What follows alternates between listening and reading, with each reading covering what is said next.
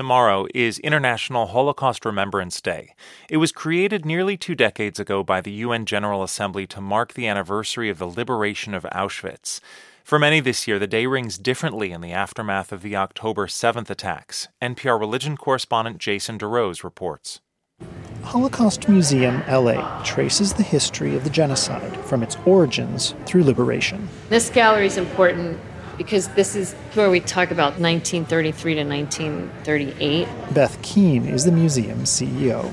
I feel very lucky to have a photo of my grandfather as part of our core exhibit. She points to a small sepia picture of a group of little boys wearing prayer shawls and payas. And it looks like he's around 8 years old. He's in the front row on the far left. He survived and told stories about living in fear of death.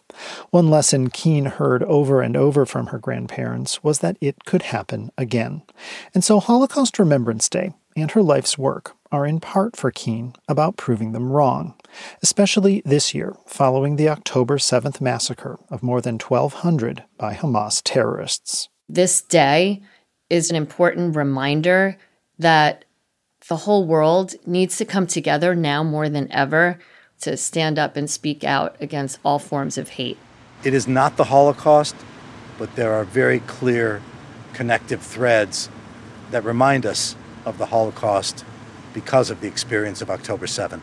A pogrom, really. For Richard Hirschout with the American Jewish Committee, those threads include Jews hiding in safe rooms, being shot, mutilated. The sort of evil that was perpetrated upon the Jewish people and millions of other innocents during the Holocaust is not a distant memory.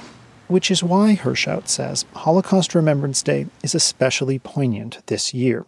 The day serves as a stark reminder for Rabbi Noah Farkas that the Holocaust rallying cry, "Never again," might have been spoken too soon. If I had to use a word to describe how we're feeling, it's disillusioned. Disillusioned that the world has so quickly turned from the horrors of the Hamas attack to fights on campuses about free speech or at city council meetings over votes to stand with Israel.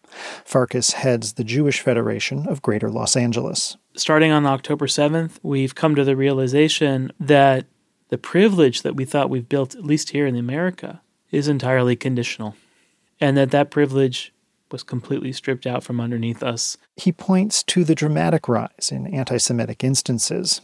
This current sorrow, Farkas says, echoes the ancient sorrow of a biblical prophet. I think of Ezekiel's metaphor of the valley of dry bones.